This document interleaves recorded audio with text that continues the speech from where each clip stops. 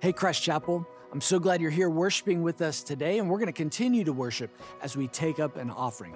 For those of you who give online, thank you so much for giving, but if you'd like to give today, right now, you can do that in one of two ways. First, you can text the code on the screen.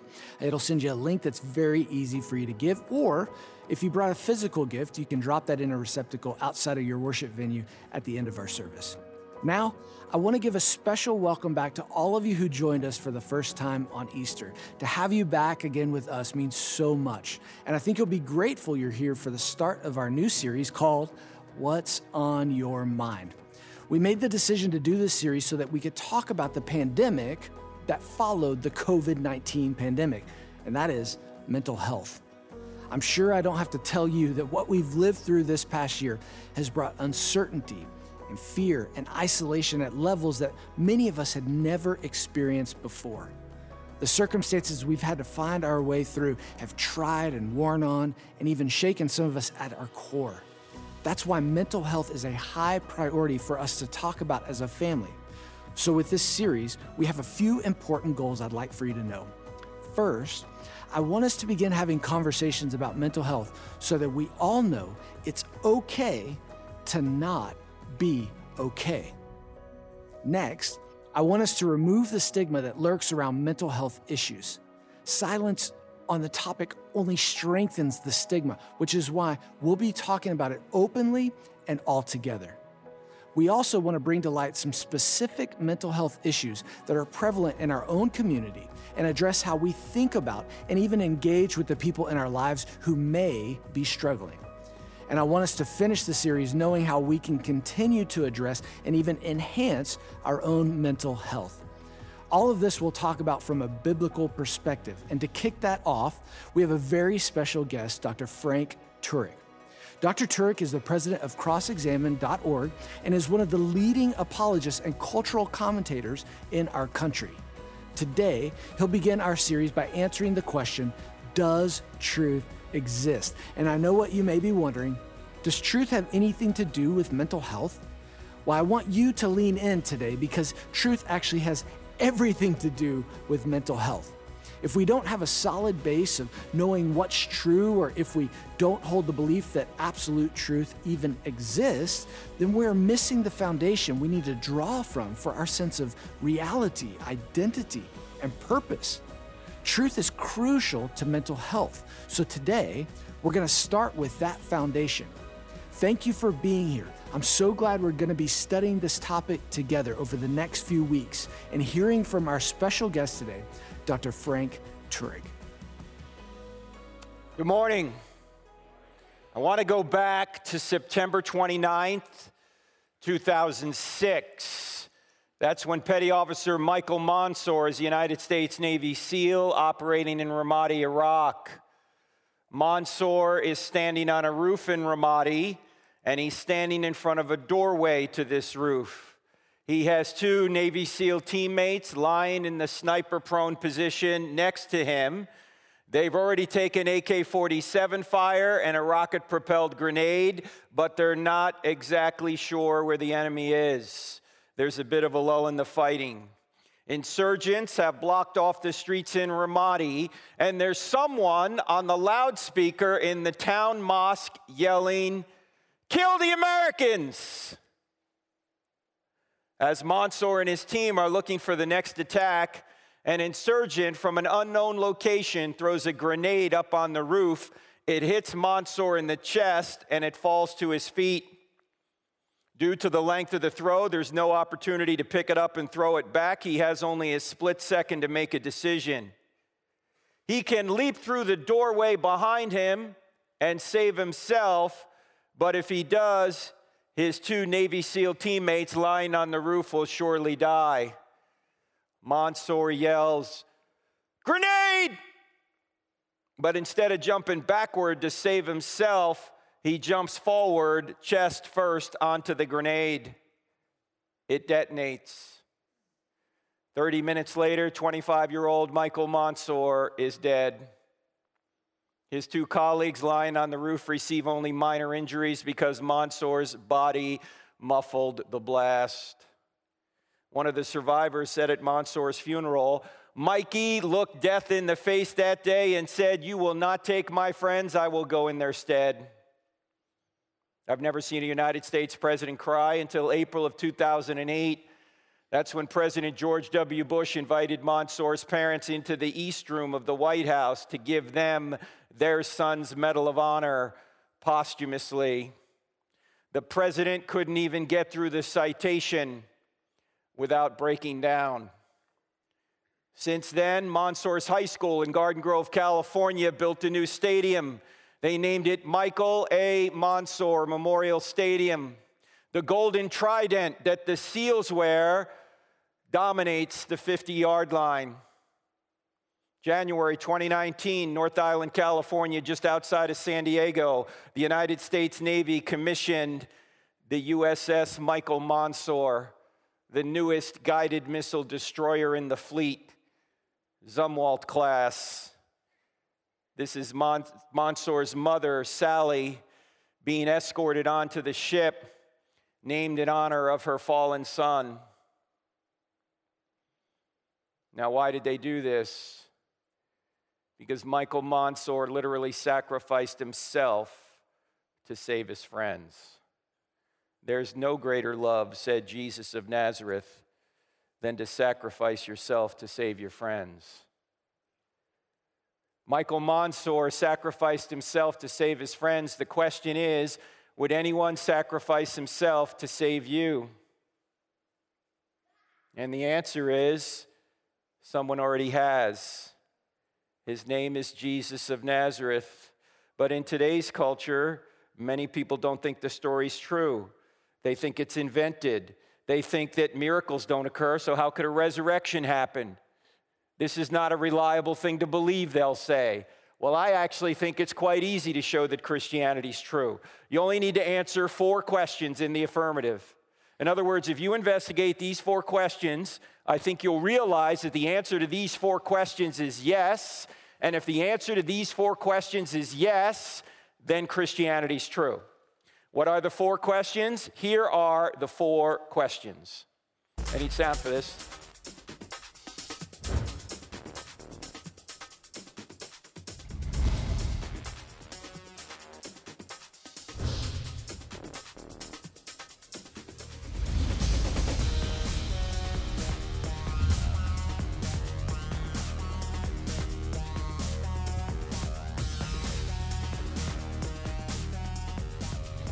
Now that is some pretty grooving music, isn't it? Yeah. That is actually from our TV show, which is on every Wednesday nights on DirecTV channel 378, or it's NRB on Roku, 9 p.m., 8 p.m. here in Central Time Zone. We're also on radio every Saturday morning. Here it'd be 9 a.m. I think it is on in the Dallas-Fort Worth area, low on the FM dial, somewhere below 92 FM. And what we do is we present evidence for Christianity, and we cross-examine ideas against it. That's our website, crossexamine.org. Now, why are these the 4 questions? Truth, God, miracles, and the New Testament. Now, how many of you were here yesterday? Where were the rest of you? We started going through this yesterday, and we said the first question, does truth exist, is important because you hear people saying things in our culture today like there's no truth, you got your truth, I got my truth, all truth is relative. Obviously, if there's no truth, Christianity can't be true. Of course, if there's no truth, atheism can't be true either, right? So we're going to deal with that question here this morning. The second question we covered yesterday, does God exist? And we showed yesterday that there really is a theistic God, a spaceless, timeless, immaterial, powerful, moral, personal, intelligent creator who created all things and sustains all things. And yesterday we established that conclusion without reference to the Bible. You can show God exists without the Bible. Third question is, are miracles possible? Obviously, Christianity can't be true if miracles are not possible. But as we saw yesterday, not only are miracles possible, but the greatest miracle in the Bible has already occurred, and even atheists are admitting the data for it. Yesterday we pointed out the greatest miracle in the Bible is what? Genesis 1:1, the first verse of the Bible. If that verse is true, every other verse is at least believable. And we saw yesterday that even atheists are admitting the universe exploded into being out of nothing. The key question, however, is the New Testament true? Because the New Testament doesn't have a prayer if there's no truth, no God, or no miracles. But if truth exists, God exists, and miracles are possible, then we can see if we have enough evidence to conclude that the New Testament is telling us the truth about one particular event, and that is the resurrection of Jesus. Because if Jesus rose from the dead, game over, Christianity's true. Of course, if Jesus didn't rise from the dead, you might as well sleep in on Sunday and do what you want the rest of the week, because it's not true. Even Paul said, if Christ hasn't risen, your faith is in vain. Now, I think from these points, you can go on to show that the Bible is the Word of God. Why? Well, look, if Jesus rose from the dead, then he's God. And whatever God teaches is true. Look, I just have a personal policy. If somebody rises from the dead, I just trust whatever the guy says, okay? Jesus said the Old Testament was the Word of God, and he promised the New Testament. Now, if you want to go further in this, the book is available on the book table, which goes through all this in great detail. I don't know if we have any more DVD sets. We probably sold them all yesterday. And we probably sold out of this book too, Stealing from God. But the entire PowerPoint presentation for this, I don't have enough faith to be an atheist, is available to you if you just text the word evidence to 44222. Text the word evidence, not quotes on it, just evidence to 44222. I'm going to send you everything I'm going to show you today, everything we did yesterday, and the other points we couldn't cover yesterday in a PDF form. Just check that out. Now, if you do want to get a book at the book table, I do want to point out that all the proceeds from the sale of the books will go to feed needy children. Mine. Okay? Just so you know, I've got 3 sons, so I need some help. Actually, they're a little bit older now. I was in the Navy many years ago, which, by the way, stands for Never Again Volunteer Yourself. My sons were much smarter than me. The oldest 2 went into the Air Force. And so the oldest son right now is a major in the Air Force. He's an intelligence officer. In fact, he's reading your email right now. And you shouldn't be emailing in church. The second son is a KC-10 pilot. You guys know what a KC-10 is? KC-10 is a big plane that refuels other planes in flight. You've seen them. They're flying along. They got a boom coming out of the back. Other planes will come up and get gas from them as they're flying. So what we say about our middle son, Spencer, is that every day he flies up to 30,000 feet, he sits around, and he passes gas. And he gets paid for it. This is every man's dream. If I got paid to pass gas, I'd be a multimillionaire already. The third son is not in the military, but he is out of the house, so my wife and I are now empty nesters. Yeah, it took us a while to get used to that. About 10 minutes. That's how long it took to change the locks. Do we have any empty nesters in here? Empty nesters? You notice how clean the house stays when they're gone? It's amazing. Anyway, what we're going to do here is point out what Peter said. Always be ready to give an answer for the reason that you have. But do this with gentleness and respect, which is hard for me because I'm originally from New Jersey, all right? But we're supposed to give evidence for what we believe and why we believe it. So that's what we're about to do here right now. And what we're going to do is we're just going to cover this morning, point 1, does truth exist? Are you guys ready to go? All right, whenever you start talking about truth, you always have to start with Jack Nicholson. Right? Because Tom Cruise had him on the witness stand and he said to him, "Colonel, I want the truth." And Nicholson said,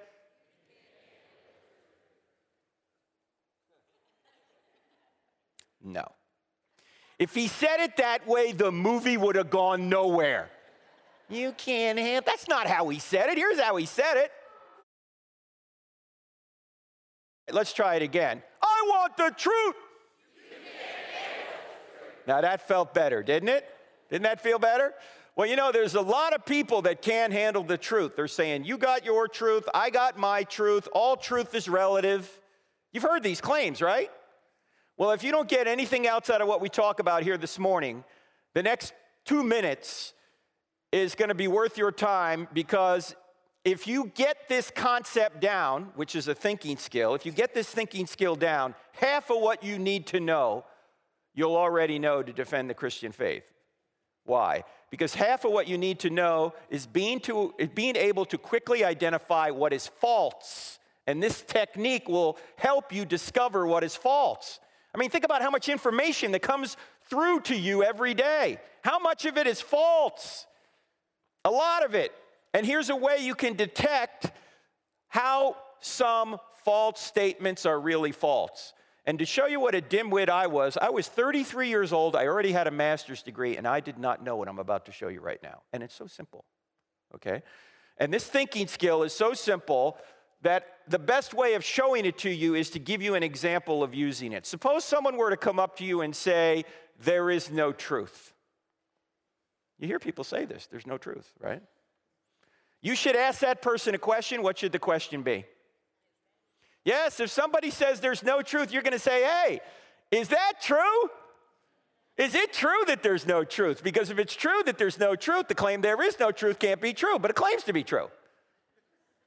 Did I say that right? Can everybody see this is a self-defeating statement?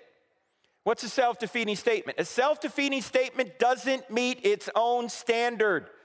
It violates the law of non-contradiction. It's like saying I can't speak a word in English. If I were to say that, what would you say? You just used English to say it. And here's the thinking skill. What you do when somebody says something like this, what you want to do is you want to turn the claim on itself. Turn the claim on itself. So if somebody says there's no truth, you turn the claim on itself and you say, is that true? All right? Let's do a few more of these because so many things that are said in our culture are literally self-defeating. And if you turn the claim on itself, you're going to see that these statements are false, and therefore you can move on and try and discover something that's true, okay? You don't want to start living by false principles, because if you do, ultimately you're going to smack up against reality, and it's going to hurt, and it's no good for your mental health when you're believing false things and trying to live by them. How about this? You hear this a lot. There's no such thing as absolute truth. Somebody says there's no such thing as absolute truth. If you turn the claim on itself, what question would you ask back? Is that an absolute truth? Or you might want to say, are you absolutely sure? Right? See, because this is an absolute truth claim, claiming there are no such things as absolute truths. It's self-defeating. It's like saying I can't speak a word in English, or it's like saying my parents had no kids that lived. Right? It defeats itself. How about this? You hear this a lot too. All truth is relative. If you turn this claim on itself, what question would you ask back to him? Is that a relative truth? No, that's an absolute truth again. This claim is not relative at all. It's absolutely true. My favorite self-defeating claim is this. It's true for you, but not for me. Well, Christianity may be true for you, but Buddhism's true for me. You know, you have your truth, I have my truth. You've heard this, right? What do you say to somebody who says this? Turn the claim on itself. This is also self-defeating. It's just a little bit more subtle. If somebody says it's true for you, but not for me, say, hey, is that true for everybody? Is true for you, but not for me, true for everybody? Because if true for you, but not for me is true for everybody, then true for you, but not for me can't be true because it's true for everybody. Did I say that right? I know that can give you intellectual constipation if you think about it long enough. But that's because it's self-defeating. It's like saying I can't speak a word in English. Actually, there's a more fun way of dealing with this. If somebody says it's true for you, but not for me, say, sure, go try that with your bank teller.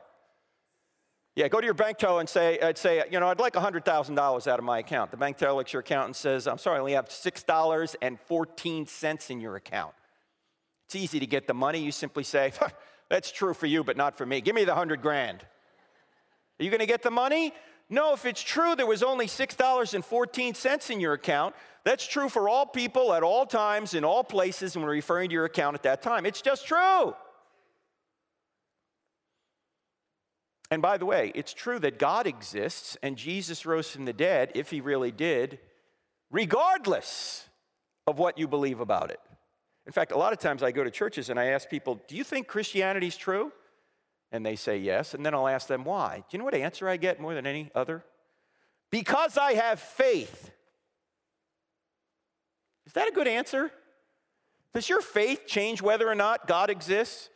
Does your faith change whether or not Jesus rose from the dead or that the Bible's telling the truth? No, your faith doesn't change a thing about those things. I mean, do you have to believe something to make it true? You have to believe in gravity to stay on the ground. Do people who don't believe in gravity float away? Hey, look, there's another one. Hey, if you believe, you'll come back. No, that's not the way it works. You say, why is the Bible always talking about faith then? Because there's two kinds of faith. There's belief that, and then there's belief in. Belief that is getting evidence that God exists, that Jesus rose from the dead, that the Bible is true. That's what we call apologetics. That's what we're trying to do right now. It doesn't mean we're saying we're sorry. It means we're giving a defense for what we believe. But all the belief that in the world won't get your moral transgressions forgiven. For that, you got to go from belief that to belief in, or to trust in. Because James, the half-brother of Jesus, who wrote that little book in the New Testament called, Cody, this is a sharp congregation. That is really good. Yes, James says, even the demons believe that God exists, but they tremble. Do you realize the demons know that God exists better than we do? But they don't trust in him. See, there's a difference between belief that and belief in. Belief that is of the head. Belief in is not just of the head, it's of the heart. We know this in relationships, don't we? I mean, when I first met my wife 35 years ago, I got evidence that she would be a good wife, but all the evidence in the world didn't make her my wife. I had to take a step of trust in her to ask her to be my wife. And in a momentary lapse of judgment, she said yes.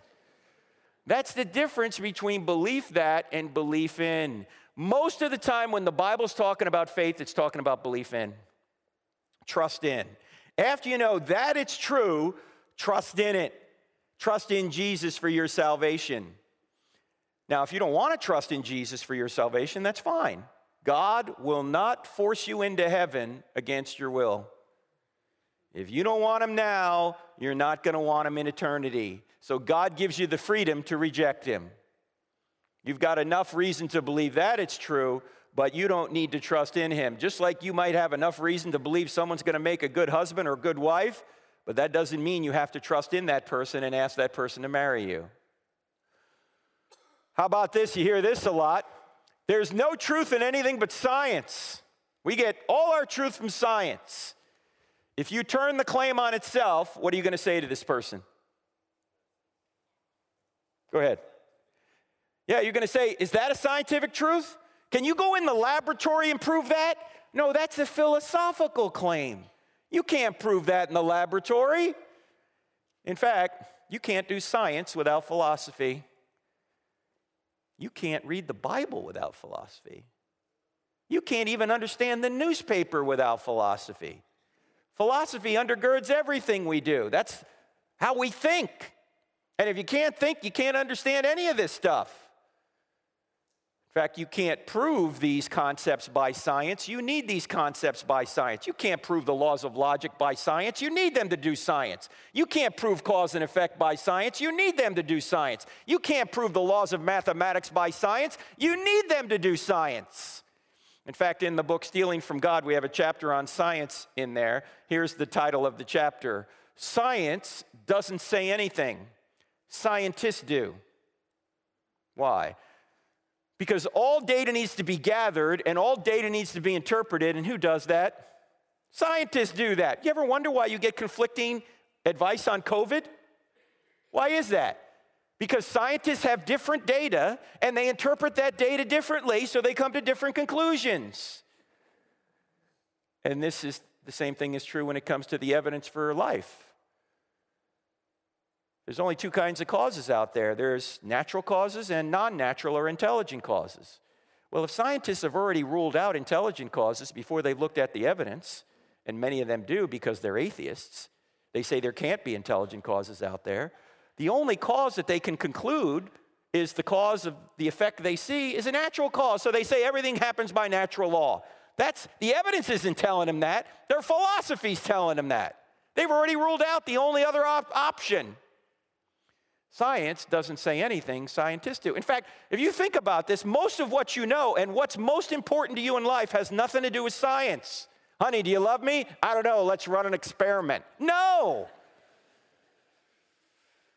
Or how about this? You hear this a lot. You should doubt everything. Skeptical claim.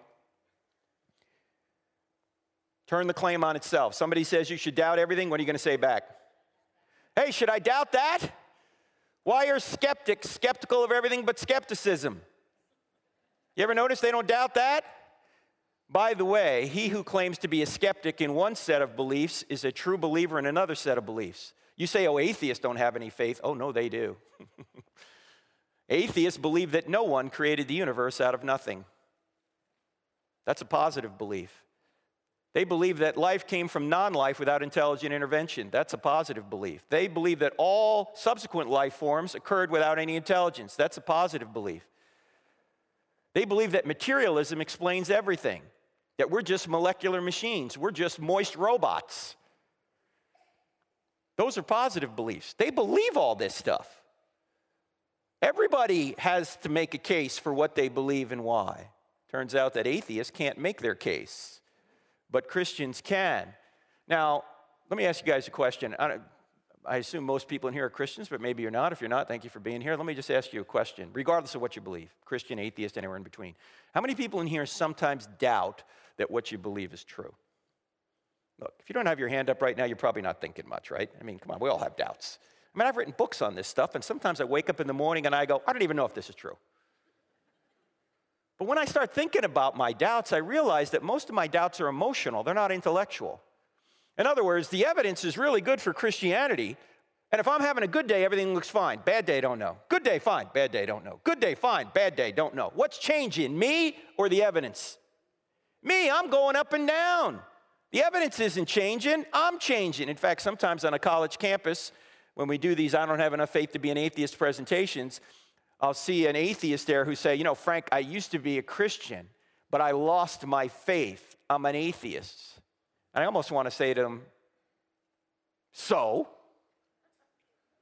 Are you telling me because your psychology has changed that God has popped out of existence?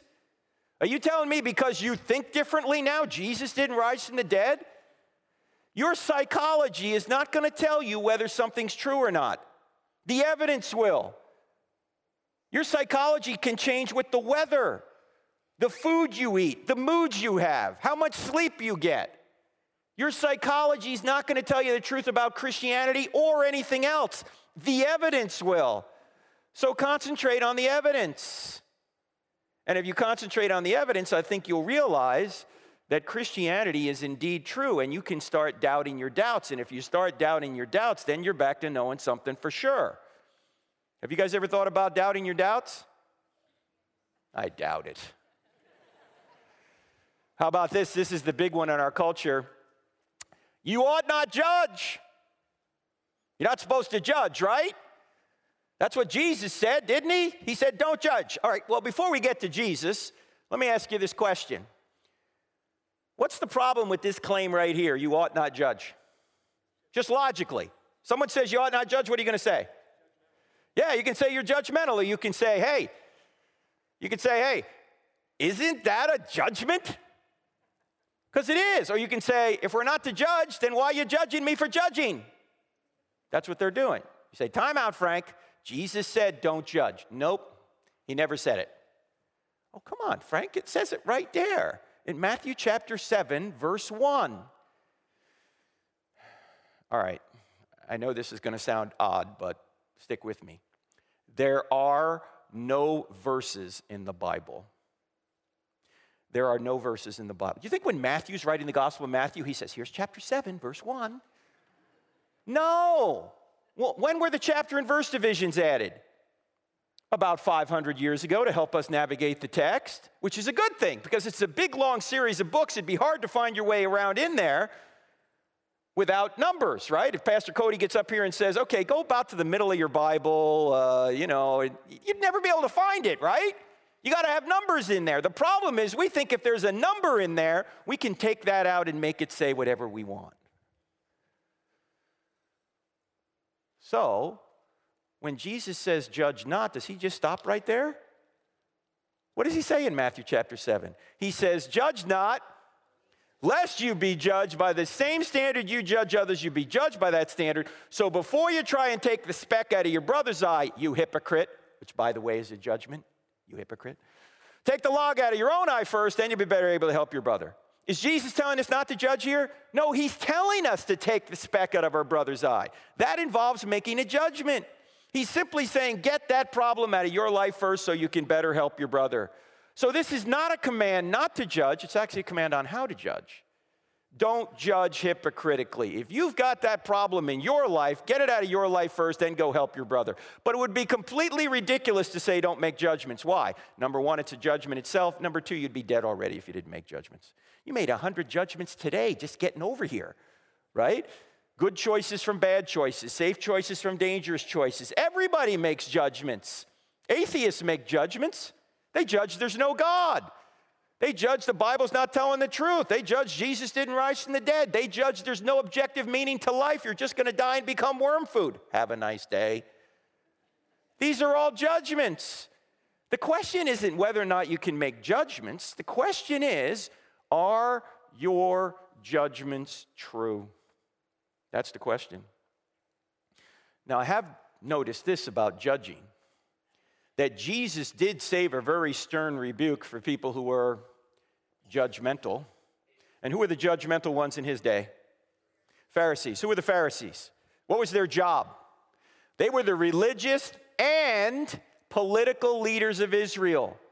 They helped run the Sanhedrin, the Jewish ruling council, to whom Rome delegated much of the legal authority to. Jesus got involved with these people. Are you telling me Jesus got involved in politics? Yes! And in fact, he wasn't so nice doing it.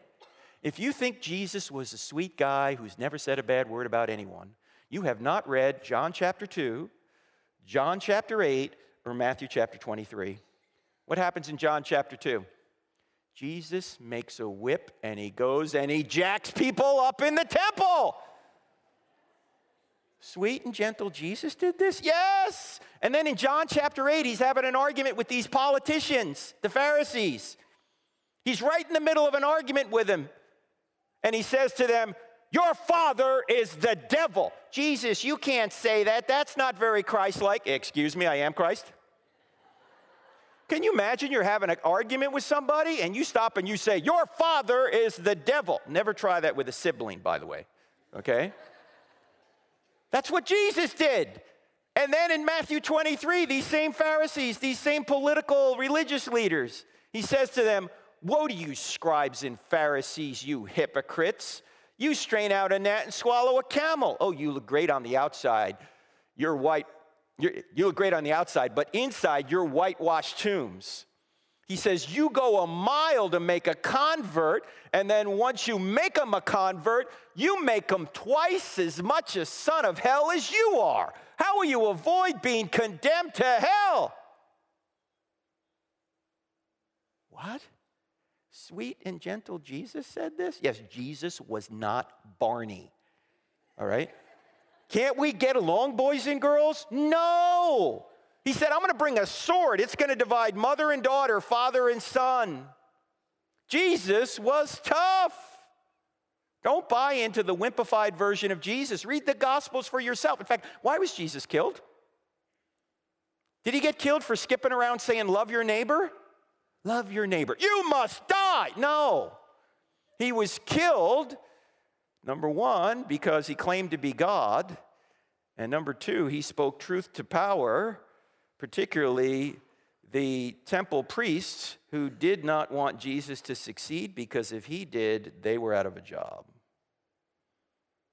That's why he was killed. By the way, claiming to be God was blasphemy to the Jews and sedition to the Romans. You might ask somebody like a Jehovah's Witness who comes to your door and says, Jesus never claimed to be God. Just ask him, if he never claimed to be God, why did they kill him? It's exactly why he was killed. I've noticed one other thing about judging. Do you ever notice that when you compliment somebody, which is a judgment, nobody gets upset? You know, if you say to your best friend, I really love you. You're such a wonderful person. I wish I could be like you. You think your friend's going to go, who are you to judge? Who do you think you are? No, they're never going to say that. See, I've noticed that people really don't have a problem with judging. They just have a problem with judgments they don't like. In fact, if you tell somebody something that's true and they get upset with you, you just help convict them. As Augustine said, we love the truth when it enlightens us. We hate the truth when it convicts us. Jesus said, men love darkness rather than light. In fact, I submit to you that probably almost everyone here in this room in the past week, maybe even this morning, getting ready for church, you barked at somebody that you love because they told you something that's true, but you didn't like it. We want to suppress the truth. We don't want our evil deeds exposed.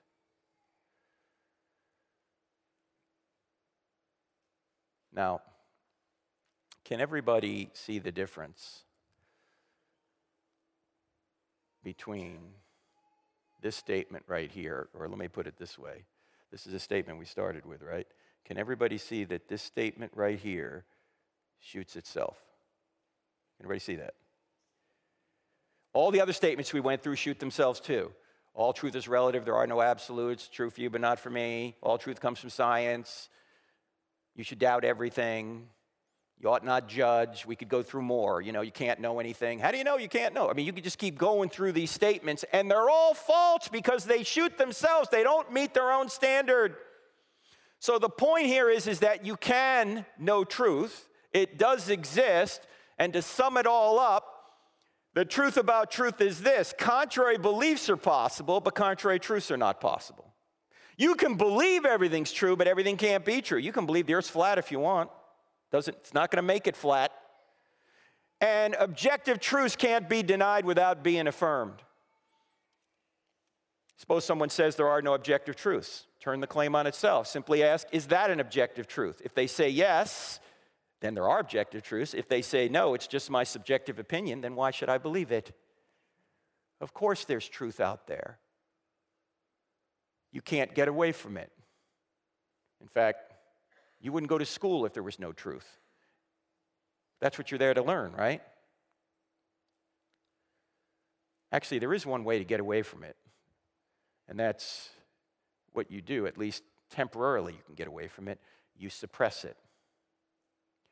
This is a picture from one of our college events. This happened to be the University of Madison at Wisconsin, or University of Wisconsin at Madison, where people get up and ask questions. And a lot of times when an atheist gets up to the microphone, if the atheist expresses any hostility at all, I'll normally stop and ask a question of the atheist, and here's the question. And I recommend you use this question, by the way. Here's the question. If Christianity were true, would you become a Christian? I've had atheists stand at that microphone in front of hundreds of people and say, no! No? Wait, you claim to be reasonable. I ask you if something were true, would you believe it? And you say no? How's that rational? How's that reasonable? It's not. The problem isn't here. The problem's here. They don't want it to be true. They don't want there to be a God. Why? Because they want to be God of their own lives. They're not on a truth quest. They're on a happiness quest. And they're just going to believe whatever they think is going to make them happy. Here's the problem. You can make yourself happy over the short term, doing a lot of fun things. But over the long term, it's a disaster. And everyone in here who's over 40 knows what I'm talking about, because many of us have tried it ourselves. The only way you're going to ultimately get truth is to go straight through, or contentment is to go straight through truth, and Jesus is the truth. But we want to suppress it. We want to do our own thing. In fact, let me just ask you guys a little survey question here. This is only if you're a Christian. Here's my question. I want you to think of somebody you know who's not a Christian, whom you'd like to be a Christian. Everybody got someone? Okay, don't point at the person right now. Just think about the person, okay? Is the person you're thinking of right now on a relentless pursuit of truth? In other words, they want to know if Christianity is true or not. Or are they apathetic or maybe even hostile to Christianity? How many people in here say the person I'm thinking of right now is on a relentless pursuit of truth? They want to know if Christianity is true. Put your hand up, please. Crickets. How many people say the person I'm thinking of is apathetic or hostile? Put your hand up, please. Look around the room. It's always 100 to 0 or 99 to 1. Most people are looking for God like a criminal's looking for a cop. So I want you to ask people, if Christianity were true, would you become a Christian? If they hesitate or say no, all you can do is love them. And by the way, love does not mean approval. Sometimes you disapprove of what people do because you love them. Every parent knows this, right? If you approve of everything your kid wants to do, you're not loving, you're unloving. You need to stand in the way of evil. But what you can do is love them and just be in their lives and plant seeds. Someday they may be open, and then that will be your opportunity. So, if you want to go further into these other questions and into does God exist, you can go further by getting a book, or you can just text the word evidence to 44222. But you know what the best news about all this is? Somebody actually did die for you. Jesus of Nazareth. Now, when I was in the Navy, I was in naval aviation, so we had to earn golden wings, which were hard enough to earn, but there's nothing more difficult in the Navy or virtually any military to earn than a golden trident. That's what the SEALs wear. Very few people that go through SEAL training actually make it through. Those that do make it through wear that golden trident with pride. It is their identity. When Michael Monsoor was buried in Rosecrans Cemetery in San Diego, just about every Navy SEAL on the West Coast showed up for his funeral. And when they passed his casket, they took off their tridents and they pressed them into his casket. They took their identity and put their identity in the one that died for them, in their Savior. That's what we're supposed to do. We're supposed to put our identity in our Savior, but the world will tell you no. Put your identity in your political party, or put your identity in your race. There's only one race, the human race. Or put your identity in your boyfriend or your girlfriend or your sexual orientation or your job or your bank account or any of these things. No, none of those things are ultimate. We're meant to put our identity in our Savior.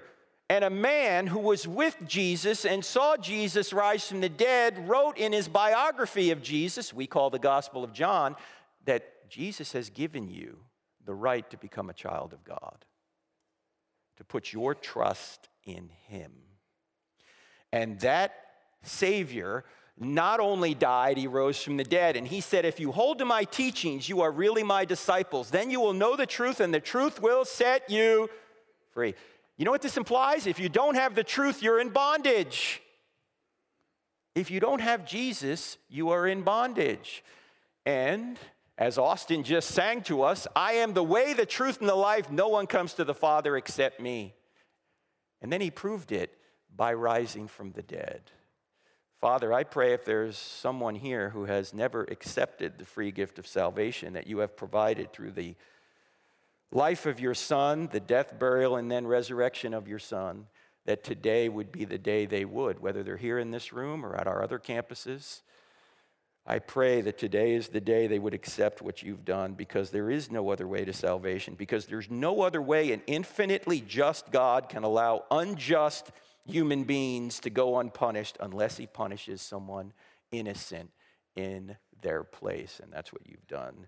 You've punished yourself in our place so that we could have eternal life. In Christ's name, amen.